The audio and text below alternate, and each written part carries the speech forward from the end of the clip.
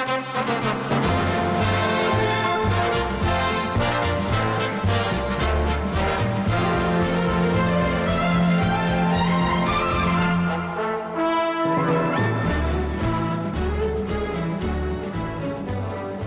Grapple fans, and welcome to the latest edition of Match of the Week, the series within Let Me Tell You Something's podcasting empire, in which myself, your Let Me Tell You Something co-host Lorcan Mullen, and your other Let Me Tell You Something co-host Simon Cross take it in turns, picking match from the wide history and world of wrestling in order to discuss, look back, reflect, renew, or maybe even enter an entirely new world that we weren't knowledgeable of in the different areas, times, and periods of professional wrestling.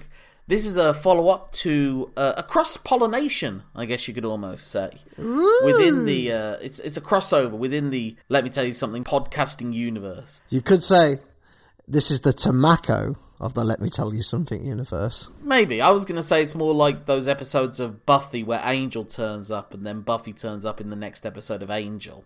Ah, okay. I won't say which one of us is Buffy and which one of us is Angel. But... Sorry, the silence was damning. As a follow-up to our most recent Silver Screen Visions, Simon, what are we talking about today? We've done a little bit of a naughty, because this technically isn't Match of the Week. This is technically Episode of the Week, as myself and Lorcan have decided to cover not just a specific match, but an entire episode of Season 1, I think Season 1, Episode 24 to be precise. I think it's 22. Sorry, 22. Apologies. Of The Gorgeous Ladies of Wrestling. So we watched the drama series that the Gorgeous Ladies of Wrestling promotion and the subsequent documentary that came out in 2012. And now we're watching the original source material, I suppose. Seeing where it was similar, seeing where it was different, and also seeing what a show where everyone involved has had, I won't say minimal amounts of pro wrestling training, but limited amounts of pro wrestling training.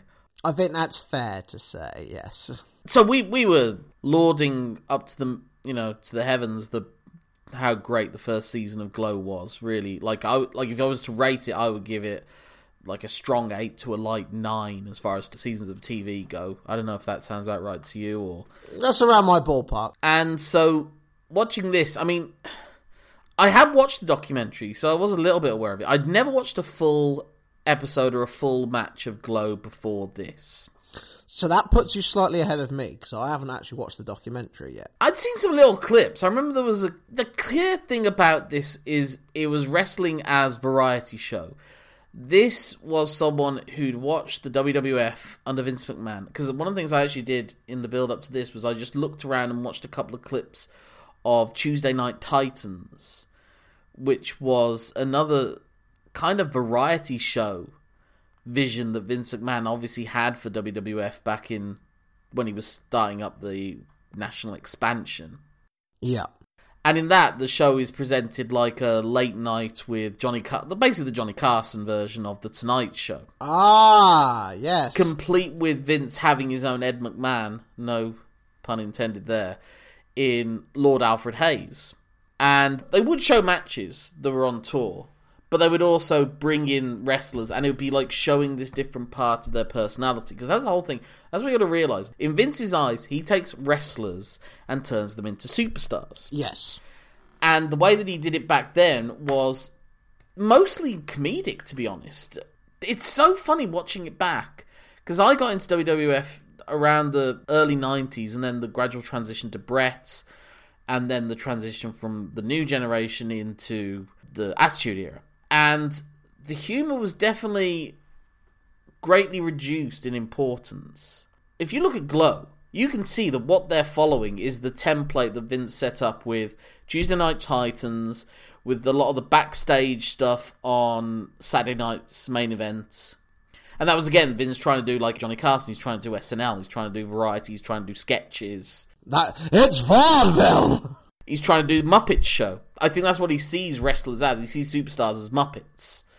They really do. like they're all in different color schemes, they're all in different looks, and they've all got something unique to them, and they can come together as an ensemble. Like if you watch the 37th annual Slammy Awards, where they're all turning up in different gimmicked vehicles, and then they do like literally all the wrestlers are miming that they're playing musical instruments, heels and faces, and that's similar to the start where I imagine all of the roster of Glow are in the ring doing the very classic 80s, and we're going to see a hell of a lot of it, both in Glow and outside of Glow, in the adverts that we saw as well.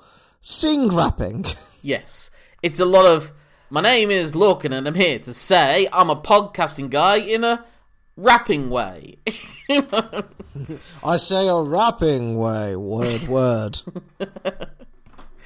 And so forth. They also clearly mirrored the WWF's setup of the insert promos as wrestlers are making their entrance. That was all over the place in the old days. They bring it occasionally back. I remember they did it when Colt Cabana debuted as Scotty Goldman. Yeah. He did a little insert promo and he goes, "Whoa, I'm in the ring now, but I'm here as well." And then he lost to Brian Kendrick. There were a few times in the noughties or the early teenies or whatever, or the tens, where they definitely did that. Got an Ezekiel Jackson one seared into my brain for some reason. It was during the whole People Power Teddy versus Johnny thing. I mean, it's a good way to just establish a character whilst they're making their entrance, which obviously that does some of it, but you don't need audio to go with that, really, other than maybe hearing the crowd cheering or booing for that particular wrestler. But this is clearly what they did. They took these women and they gave them their gimmicks, similar to that scene in Glow where the ring announcer, who's very clearly the inspiration for the ring announcer character in this, who was also the guy who founded Glow. Yeah. So that's another thing that they've taken. The announcer, though, was not from money, necessarily. I don't think he was. But he was a lifelong wrestling fan in Indiana. And he was in charge of the Dick the Bruiser fan club. And that got him a connection with Dick the Bruiser, who was running the Indiana territory. And so he was brought in and eventually became an announcer and everything. And he pitched this idea to Dick the Bruiser. And being an old, tough as nails guy, bites rocks for chewing gum, sort of guy. He wasn't interested in it. And obviously, because of the sealed shop that was women's wrestling in America in that time, and obviously there's the whole Dark Side of the Ring episode about the Fabulous Moolah that kind of covers that. He basically had to start from scratch. And boy, can you tell that these are wrestlers that were starting from scratch. I tell you what it was, watching it was really interesting. Because you know how we always say that, like, if you do a bingo of our shows, if you're doing the 5-star matches in particular, we so often say connective tissue. Yes. Like links within matches. There's like not even tissue. This is like a pile of bones have been scattered onto them. Well, quite literally in this case, because in the first match, Matilda the Hun froze a bone at a member of the audience. Yes, that is true. Very good. But what I'm saying is that in basically every match, it's clear they've learnt to do one or two moves. They haven't learned what to do between those moves. Oh my god. California Doll in the first match is a prime example of what you're talking about. The amount of time she was just like stood there. Yeah.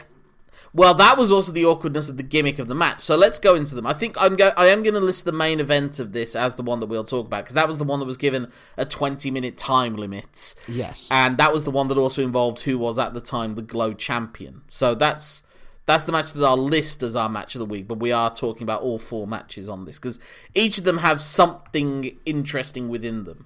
Yeah. But yes, this first one is a handicap match, and it's really your classic... you can tell there's at the very least people involved in booking it know how wrestling works, because this is your classic building up a monster character.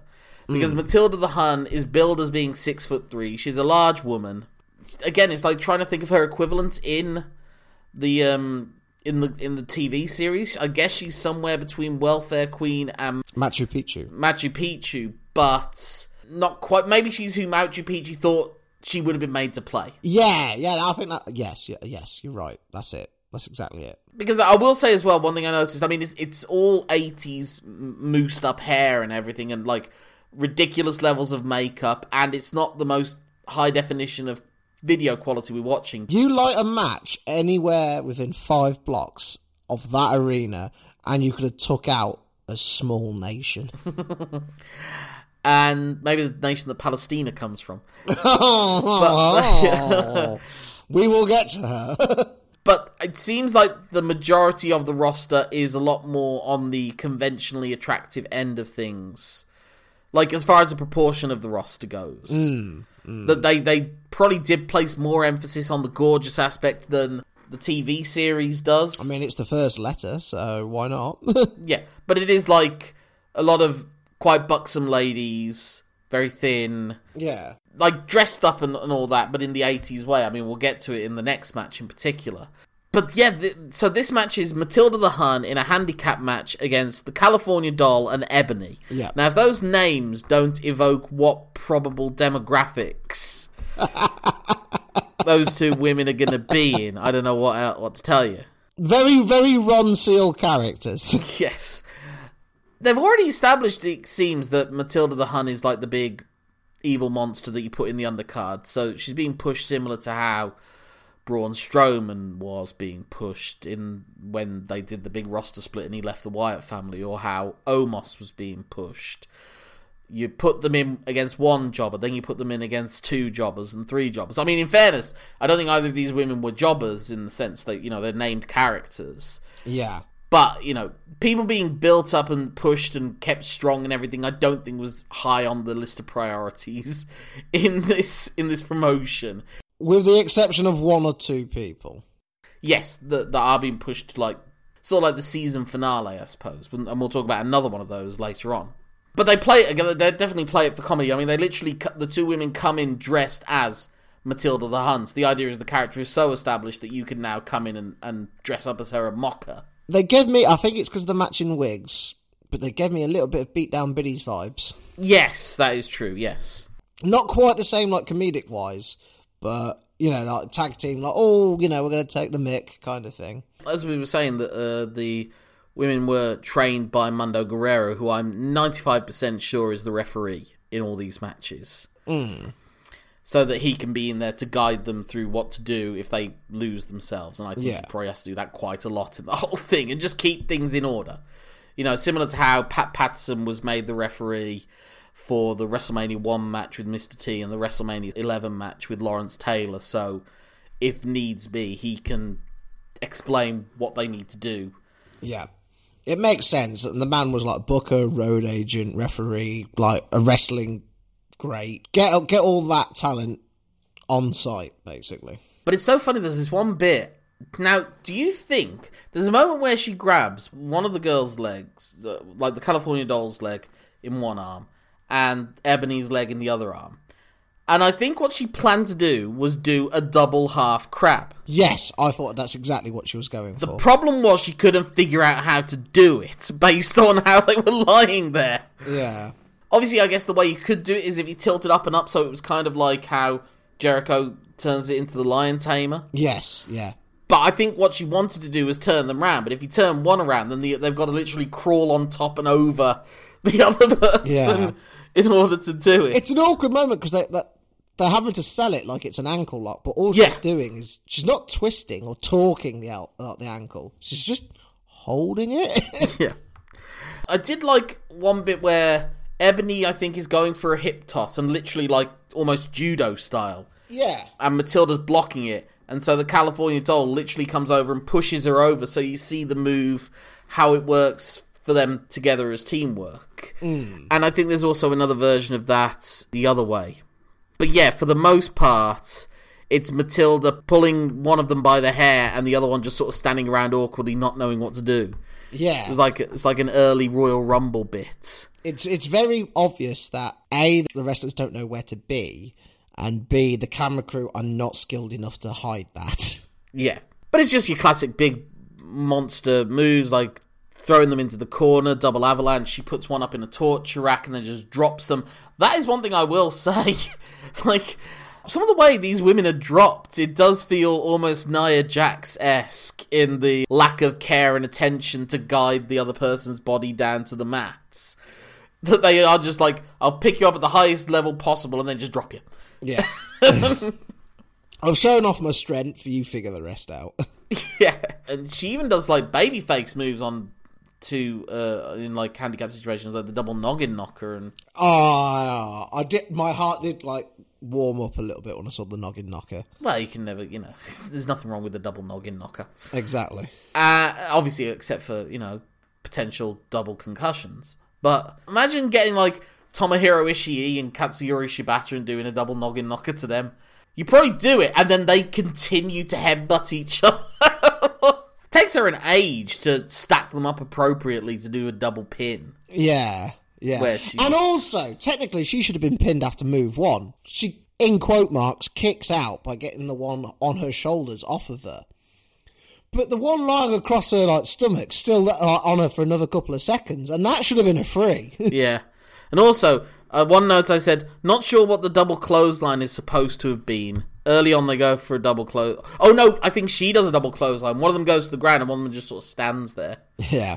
It's so weird growing up on just basic level of wrestling. Like, you watch a match between the fucking Warlord and, like, proper gassed out Davey Boy Smith, and it's just boring power moves for the most part, but you realise what just like base level competence is. Yes. It's like me and my mates found out that one of our old PE teachers, and for some reason we have multiple PE teachers trying to make it in the entertainment industry in their late years. And one of them has recently become shockingly successful at that, but that's for another time. But one of them, we found he had an IMDb page, and he'd done a short film where he's the Prime Minister. And the level of acting is so bad that it just, it almost doesn't count as acting. And, like someone was saying, when we watch it, you appreciate just, even things that aren't to your taste, like soap operas. Yeah. Okay, there is genuine talent involved in those people. There is, it's not bad acting. That's not bad acting. This is bad acting. Well, that was the first match. Should we talk about ads or should we save that for afterwards? I think we do the ads at the end. Okay. Because I'm still not decided what my favourite one is yet. It's a two-way tie. So next we've got kind of the two ends of what I think you would think about with Glow. One is in Palestina. It's so bad. It's so bad.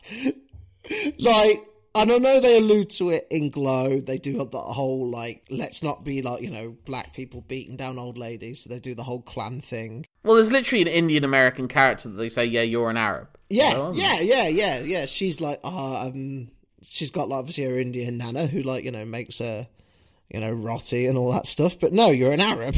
That's another one where there's a real clear... There's the direct comparisons... That is one of the most obvious ones to do. I mean, it went further than I expected it to. It was more offensive than what WWE did 5 years later. Well, in many ways it was, in many ways it wasn't. But to me, it's more offensive than what they did with Sergeant Slaughter and General Adnan and Colonel Mustafa. Now, that was Vince taking advantage of an actual war where people were actually dying. So, admittedly, that's different. But I don't know. I mean, Palestina... I was going to say... There have been other similarly short wars involving that. I don't know if one of them was active at the time in 1986. But, I mean, at no point did they actually I think Hamas were active in 1986. And I also think at no point in their run did either Sergeant Slaughter or General Adnan or Colonel Mustafa literally put a Muslim prayer mat on the ring mat and start praying to get interrupted by the... good old babyface, Susie Spirit. And then they spinal tap the racism by dialing it up to 11 when Susie Spirit immediately goes for the smelly Arab trope.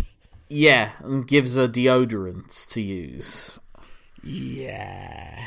But again, to say it's funny with Sergeant Slaughter, Colonel Mustafa and all that, because clearly Mando Guerrero was like, well, obviously I'm teaching this woman the camel clutch.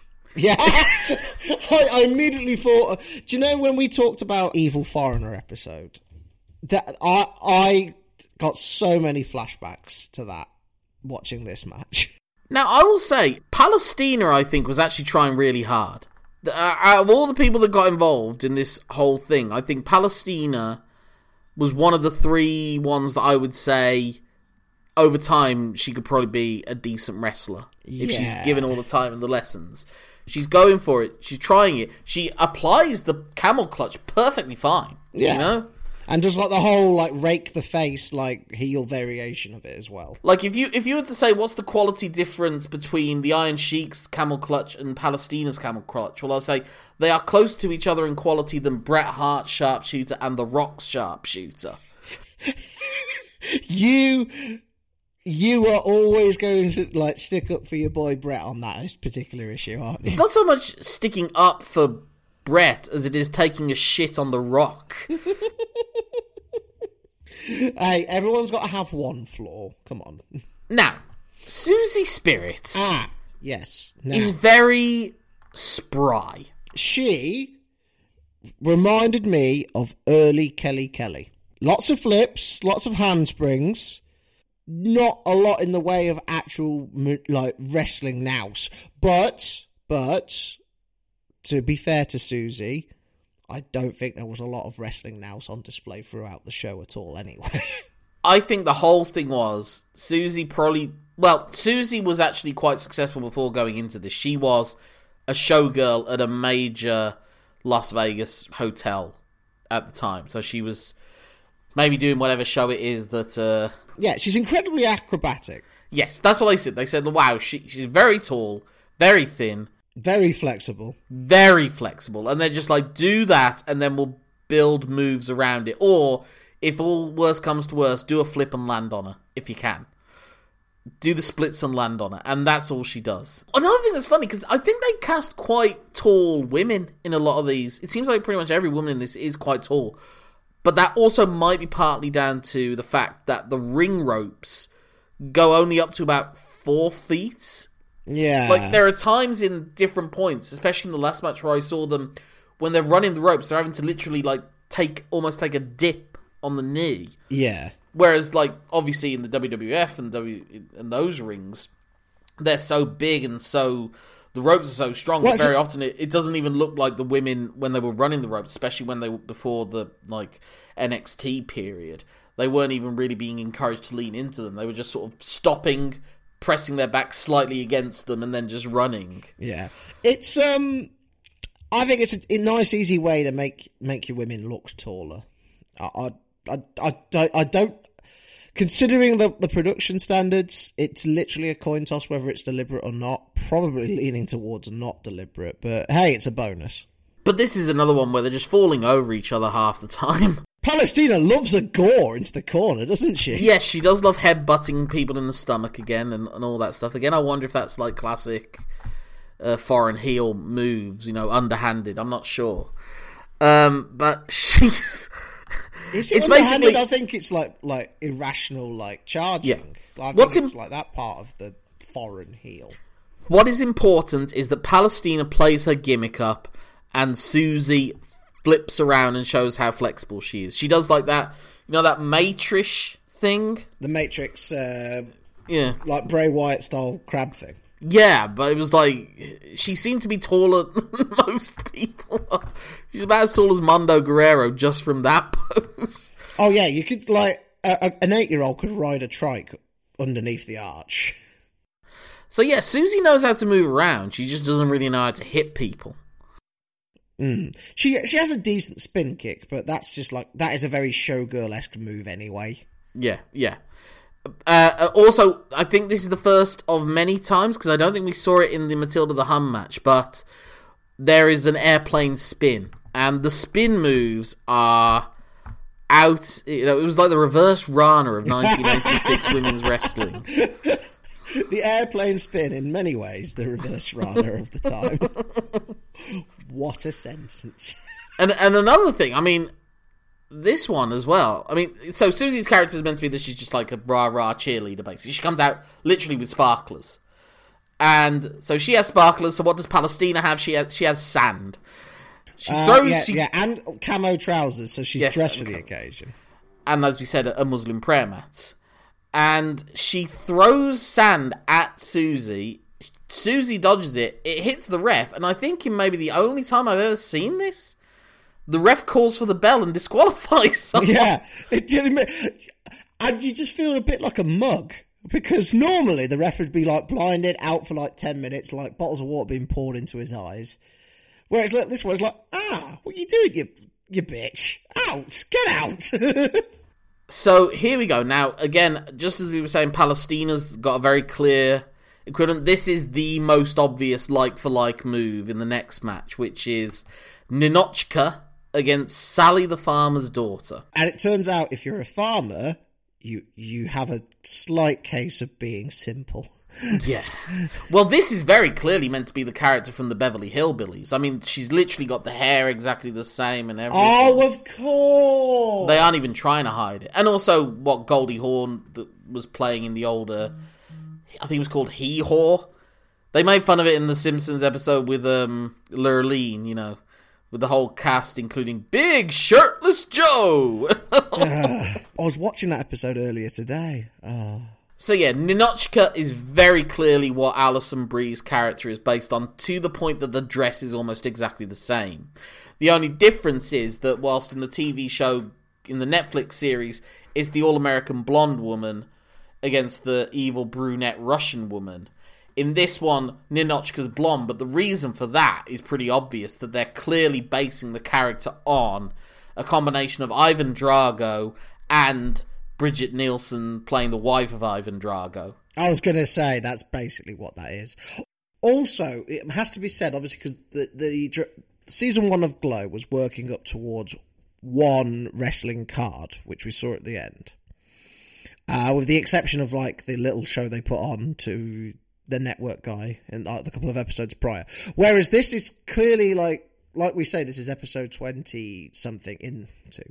Characters are established at this point. And we're very much at the part of the story where this person is being built up to face Americana. Yeah, this is Ludwig Borger challenging Lex Luger. This is Nikita Koloff challenging Magnum TA.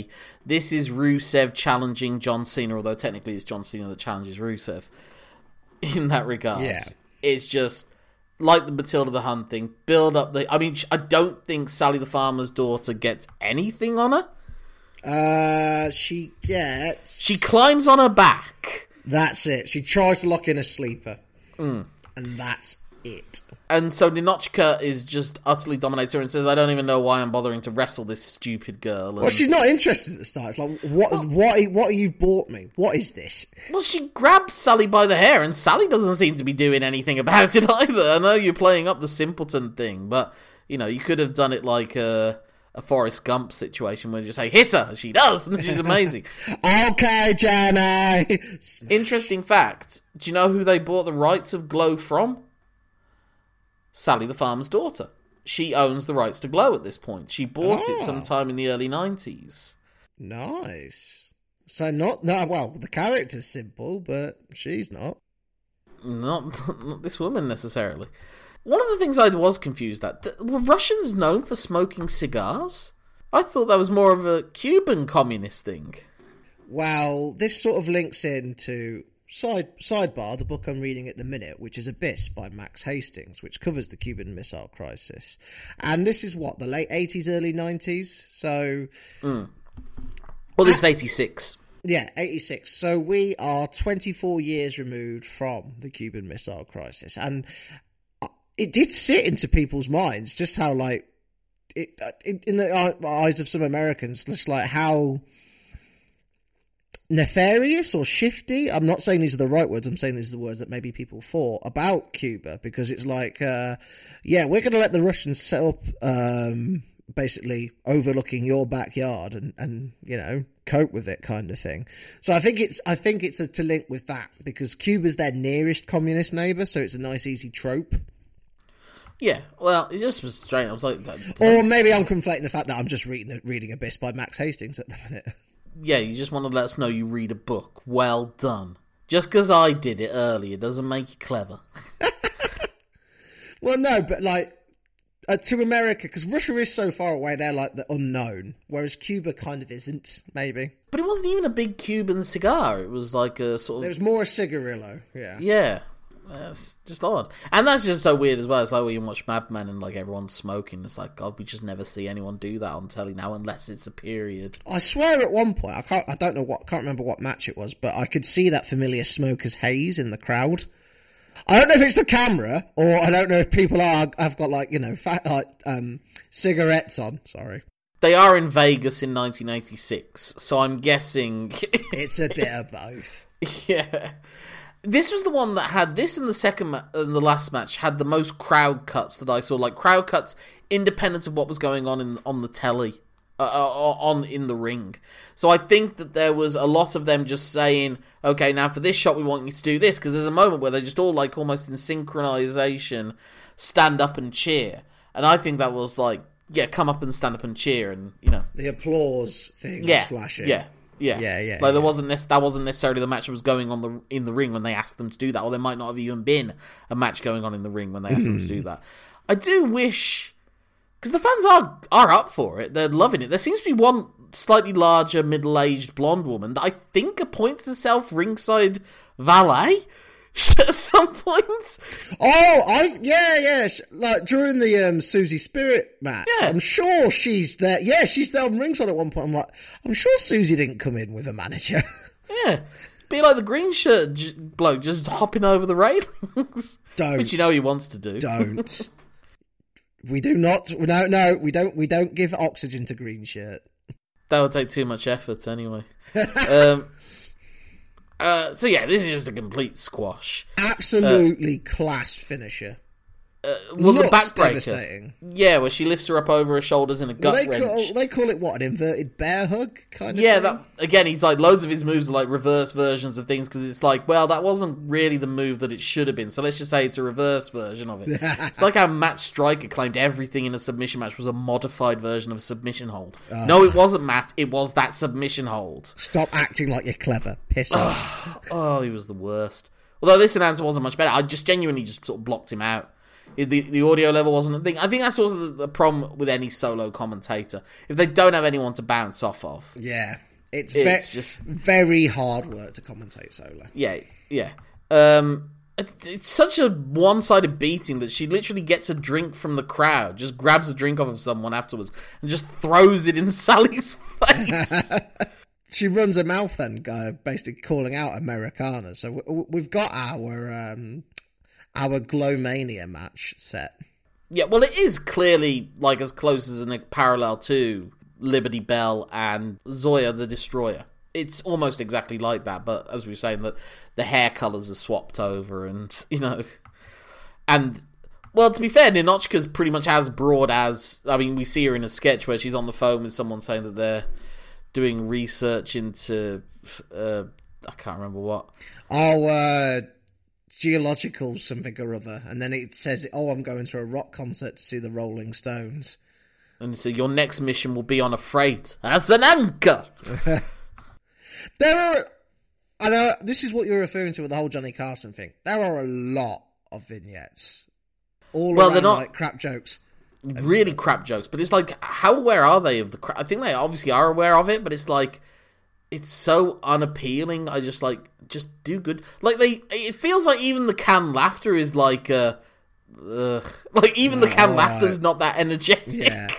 I'm mindful of the Simpsons. Was it the Simpsons spin-off Spectacular, where the last one is their variety show where Lisa chooses not to appear, it's replaced by like a blonde teen cheerleader, because you have Tim Conway as a beaver.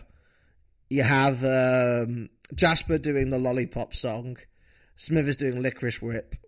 Yeah, it's wrestling as variety. It took Vince's vision, and it's just, I'm going to do that, but with attractive women who can't really wrestle. Let's see if this works. And for about 4 years, it did. They can't really tell jokes either. There are moments where some of the vignettes sort of get over who the characters are. The Sally one does. It's like, I ran into a hat salesman, you know, because he wanted me to come up to the room for a nightcap. And then she drinks milk in our Vegas hotel room. It's like, you are really hammering home the farmer thing here. She's drinking it from like a wine glass, isn't she?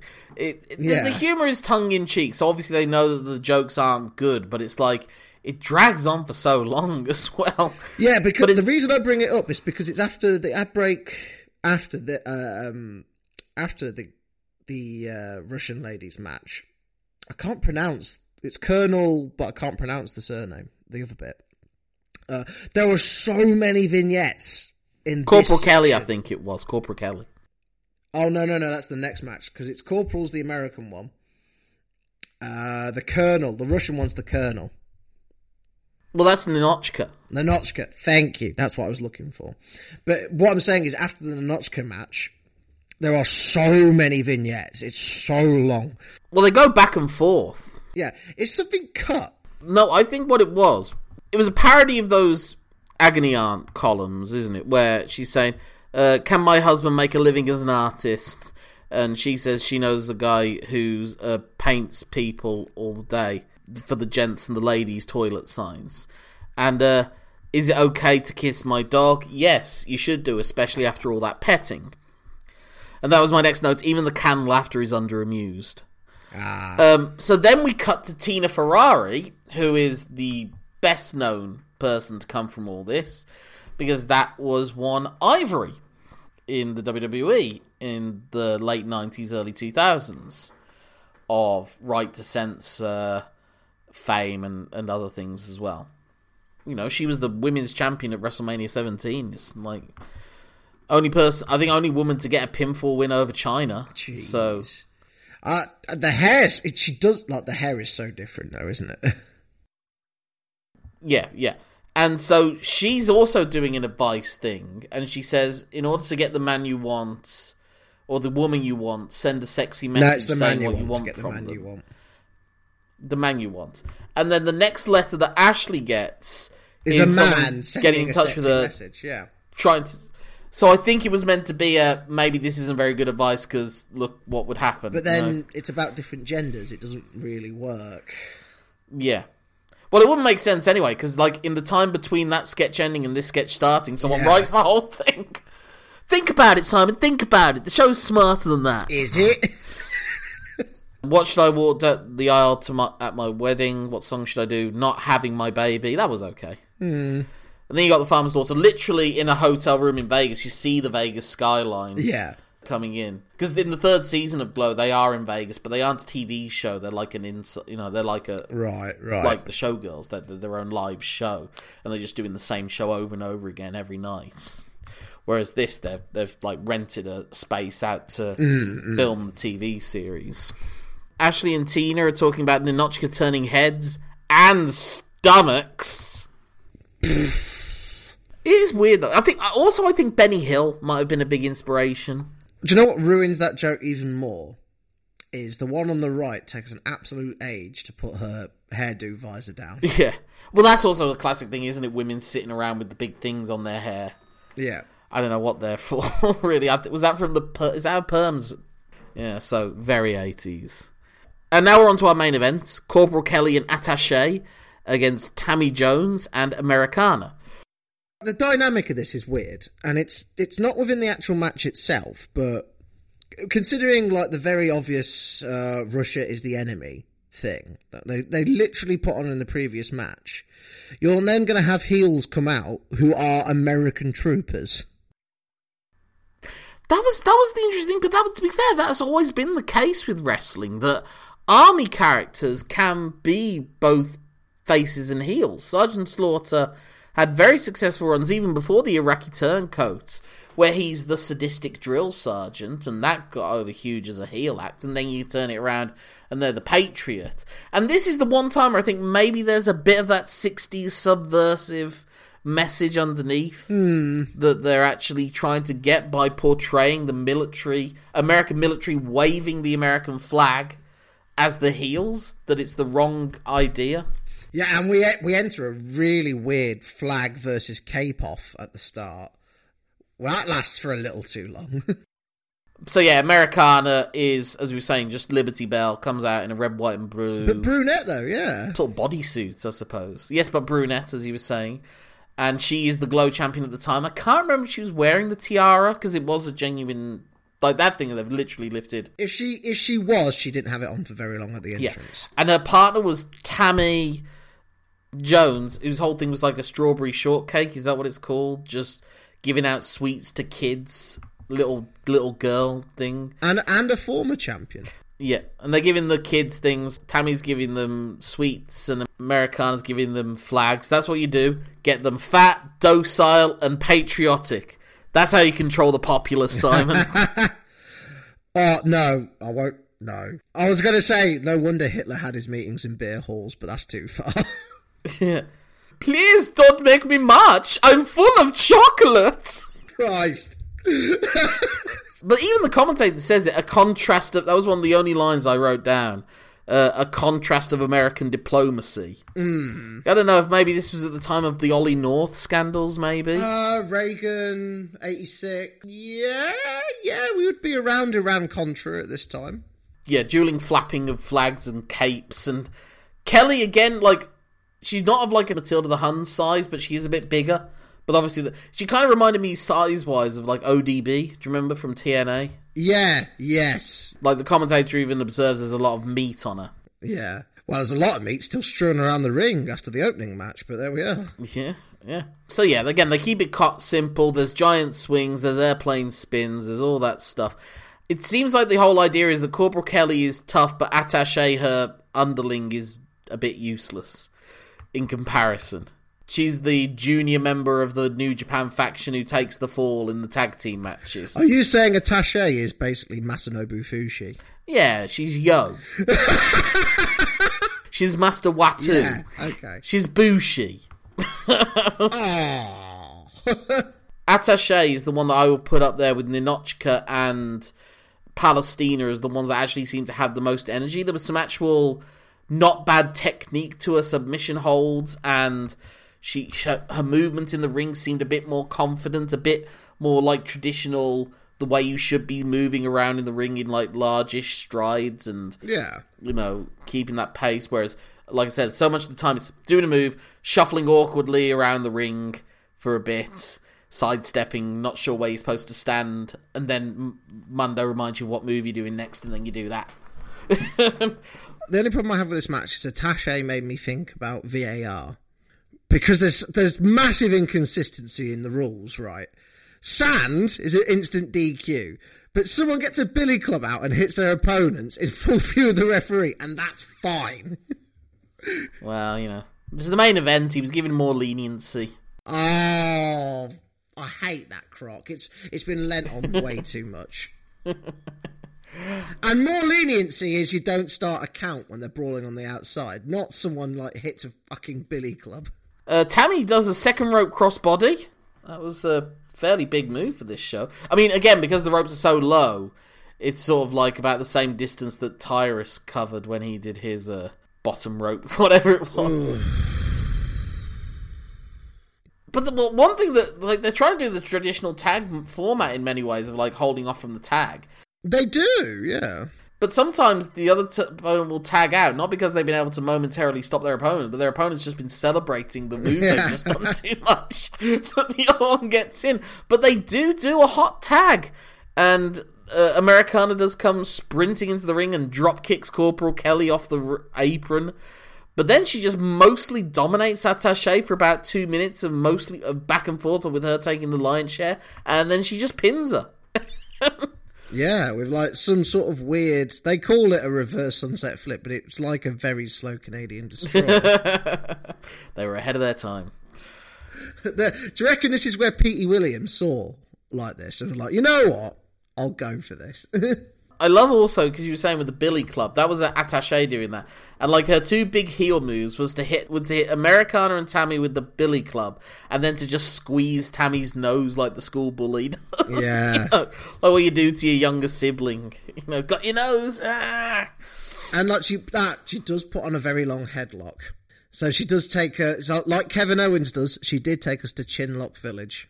But like I said, Attaché was at least trying to wrestle, it seems. I wonder if she was someone that was actually, like, studies the tapes and tries to do more stuff. Yeah. But when you're the only one out of 4, it seems, who takes it that seriously, you're fighting uphill. I always love it when they do moves that, like, the slam or something, and it's so awkward how it lands, and it's like, wait, that was a move? Like, she sort of does a backslide, but then Attaché lands on her feet, but then sells it like it was a slam, and she's hurt. It's almost as if they're not that good, Simon. Yeah, I don't know. Initially, I got optimistic. I'm like, is she going for a gory bomb? But then no. Well, you know, literally the dad of the gory son was in the ring with her, so they could have. Yeah, I don't think they'd dare try. Well, I mean, and I think we've come to the end, really, of that. And then we have the rap that was on at the start of the show is how they do it over the credits. Yeah, after a couple more sketches with Mount Fuji and another woman, badmouth the team, their breakfast cereal goes snap, crackle, and burp. I don't know, it's about as funny as most SNL sketches, to be fair. So, and they don't stretch it over 7 minutes. No, they just use loads of little vignettes instead. So yeah, this has been an experience. I wouldn't binge watch the whole series, but it is fascinating seeing that reaction to the cultural zeitgeist and the cash-in. Like when a boy band suddenly becomes big, and then you get all the clone boy bands after that, and then you get the ones that do like the subversion of it. So it's like if Spice Girls are going to go this way, Spice Girls are going to zig, then All Saints to stand out are going to zag. You'll get all the Spice Girls rip-offs, and then you get the ones that do the subversion of it. So it's like, if this WWF's popular doing this, how can we do enough of it that we can fall into their slipstream but have a unique selling product? Well, we can't afford top-quality wrestlers, so let's get loads of out-of-work women trying to get into the entertainment industry. Give them basic levels of... I mean, let's face it, they had a steady supply, being on the West Coast-ish. Revel in the it's so bad it's good aspects of it. Play up the camp, play up the humour, and, you know, give them enough women that, like, horny boys that aren't getting enough with just Miss Elizabeth can attract them in that regards. Because at that time, like, every other nightclub in America was promoting mud wrestling on the, you know, and all that. So that thing was popular at the time. Do you know what? I think because they leaned into, like, yeah, we're not that good with it, it's all gimmick kind of thing. I think that's why we're a lot more forgiving of it than we were with World of Sport. But... yeah, and also it's campy and silly and colourful enough that it can also try to attract, like, a family audience, but there's stuff in there to, you know, one for the dads, was how me and some friends used to always put it, you know. But also, with World of Sport, we had a little bit of a dog in the fight because we wanted something good to come out of British wrestling, but there we are. Yeah, one of the things I was really happy with this Discovery, though, was that we got to watch the ads were on as well, so to just get a sense of... because in the show, they're trying to get sponsorship deals, and so just seeing what's being advertised in the 1980s, you know, America, where it's all... the whole thing you were told was, like, the commercials, there's as many commercials as there are the TV, and also they don't indicate when it's going to go into a commercial break. It just suddenly turns up. Yeah. And even the thing that always amazed me was that they would do commercial breaks before the end credits, and this is what you had, you know? What do you think was the best advert you saw, and what was the wildest advert you saw? I'm just looking, so I'm just going to write out the ads that we got. So these were the ads that I wrote down. There was a laser watch. What made it a laser watch? A Woody Woodpecker hotline, which seemed to be call in Woody Woodpecker and he'll tell you about this movie involving a dinosaur. I did not know what that was advertising. Yeah, and he burst through the dinosaur's head like Alien. It was fucking weird. But what was fascinating was the thing that was most prominent in these ads was either cars or car parts. Yes. America is so built around the car. So there was ads for Chief Auto Parts, the Audi 4000, advertising blatantly based on how Top Gun was made, and that Tony Scott, Ridley Scott school of filmmaking that and Michael Bay and Zack Snyder were influenced by in later years.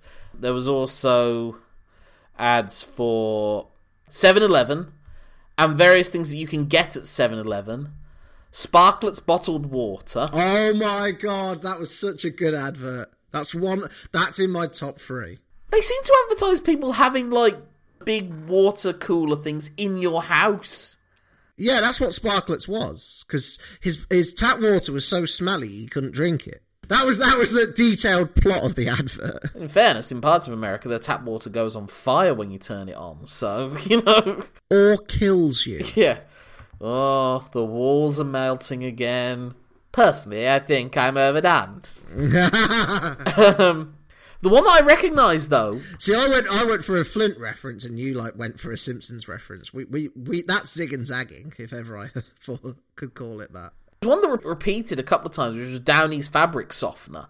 I'm sure I saw parts of that ad in the UK, because what they'll do with a lot of those things is they film stuff, and then you can insert it into the different markets. So you can film it so that half the time the people who are talking, their mouths are covered or barely moving, so you can dub it into the different languages. So I think I might have seen that whole ad. Especially, I can remember the cross comparisons, like a normal washer, normal towels, when you don't use this fabric softener, they're all thin and reedy, but they're all fluffy and lovely if you use this detergent. I'm pretty sure I saw that ad, or parts of that ad, in the English equivalent of that ad. Do you know what's really bad for that? Kinder Buenos. And any Kinder advert. Because we've blatantly got the German version and we've just spoke English over it in the UK. Haribo as well. Yep. It was also funny when you see ads where they at least imply that this is the owner of the company that's doing the ad, and very often it is to save money. Like Standard Shoes, the competition made us do it, which is a weird thing to brag. If it weren't for other competitors, we would have given you a much shittier product. At a much higher price. But we're here now, aren't we? It is what it is. But if we consolidate all of our companies over a number of decades, then you won't have any choice! We've got the advert with the evil mufflers. Yeah, Midas-sized mufflers. That's the one. And then there were ads for Oatmeal Raisin Crisp. There were a few breakfast cereal ads. Steinlager. A divorce lawyer. Yeah. I began to wonder if I had any rights, said a man in the 1980s.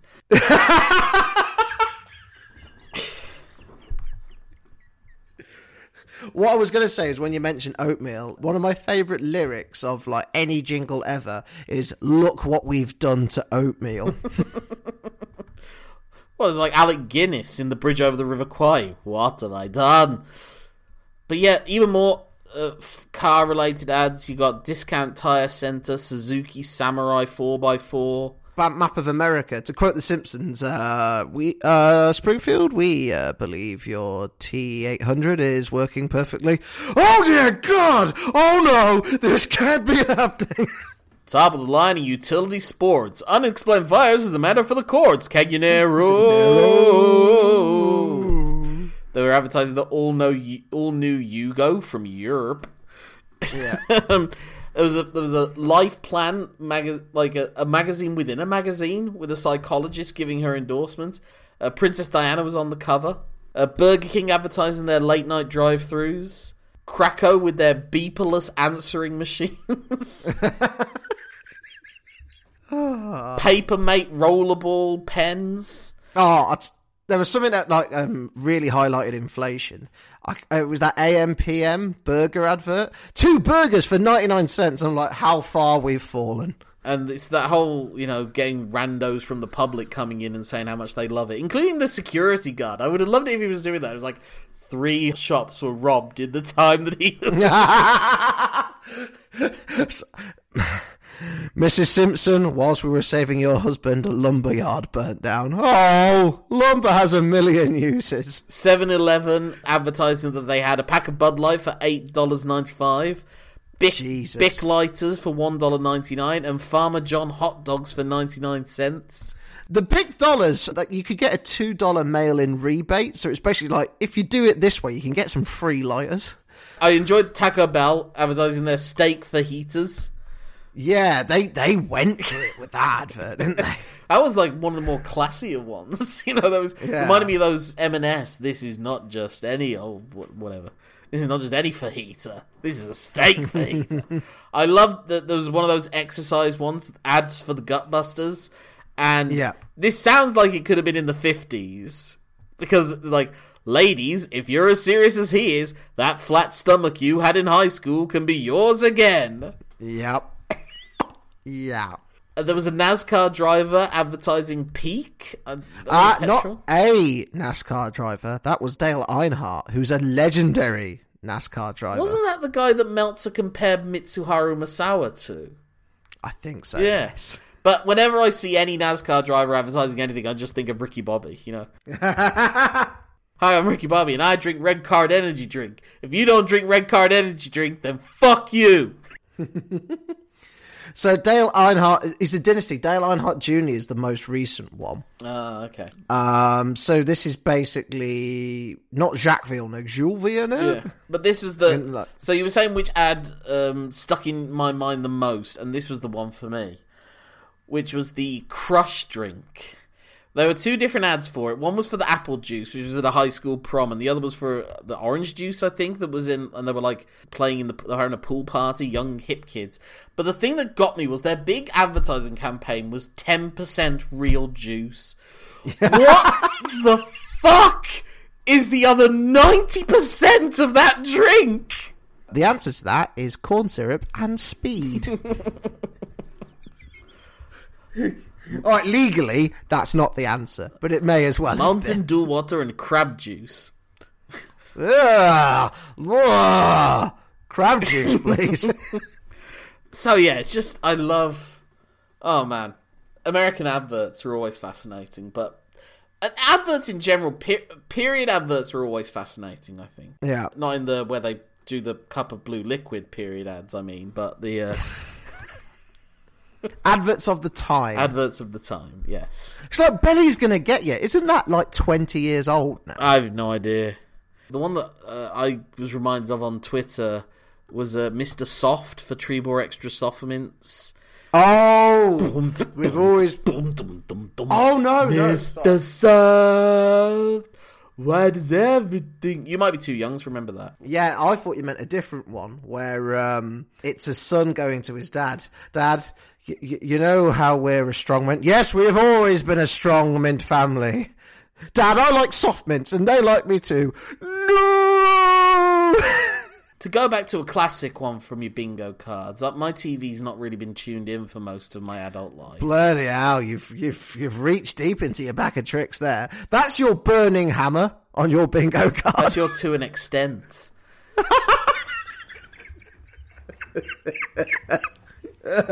And so I haven't really seen ads. And like, I went over to my dad's the other day, and he was talking about like all the Christmas ads, like it's a big deal because he's like one of those people that still watches linear TV.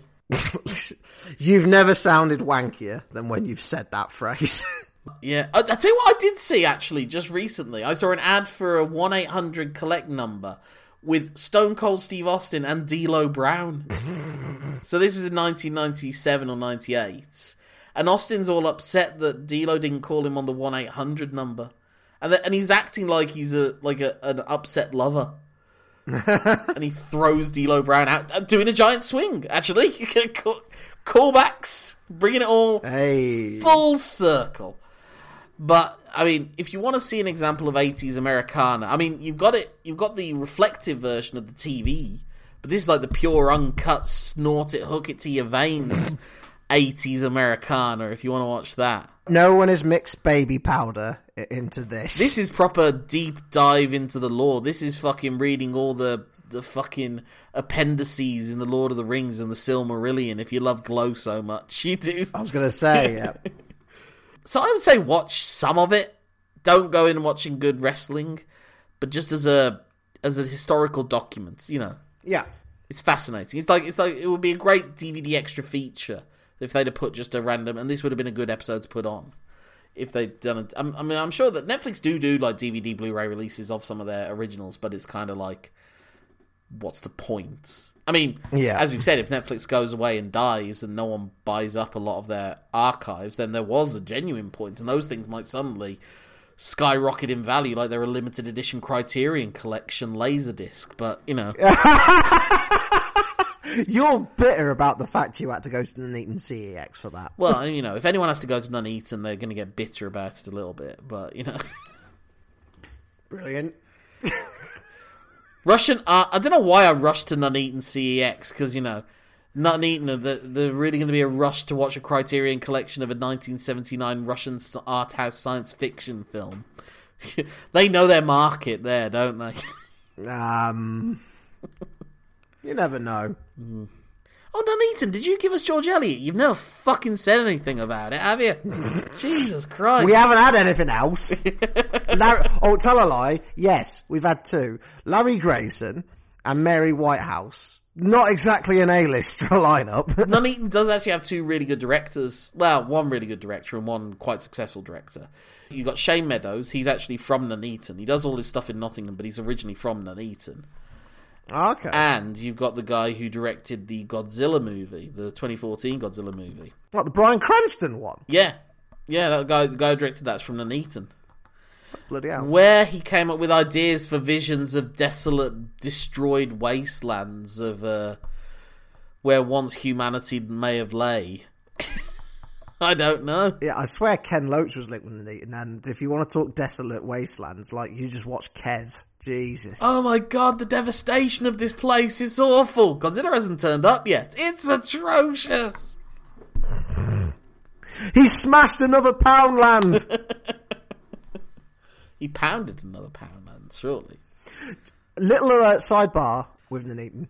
The Poundland there took a battering after the 99p shop opened. I mean, that's a big deal. That's a big deal there. I mean, this joke's less funny now we're in a cost of living crisis, but... Yeah, now it's like, are we going to the 99p store? No, maybe for your wedding. 33-cent store, just the stock being poured in off a lorry. Or as I like to call it, the TK Maxx approach. Anyway, if people want to get in touch with you, Simon, to talk more about Nuneaton and the general desolate wasteland of the poor parts of Warwickshire, how can they do so? They can get in touch with me on Twitter, where I'm known as Simon Cross Free for the number of evil foreigners there were in this episode. And you can't do it for airplane spins because there were more than 3. Yeah. My name's Lorcan Mullen. That's LORCANMULL, for the A in Americana, N for the N in Notchka. I honestly thought you were going to go A for the A in airplane and N for the N at the end of spin. I honestly thought you were going for that. Well, that's for a later episode. But that was my Twitter handle, Instagram, Facebook, Letterboxd. If you put in at gmail.com at the end of it, that's my email address. Get in touch with the show at lmtyspod@gmail.com. LMTYspod is also our Twitter and Facebook handles. For the next episode, assuming there are no more 5-star matches in the interim, we will be back to Match of the Week.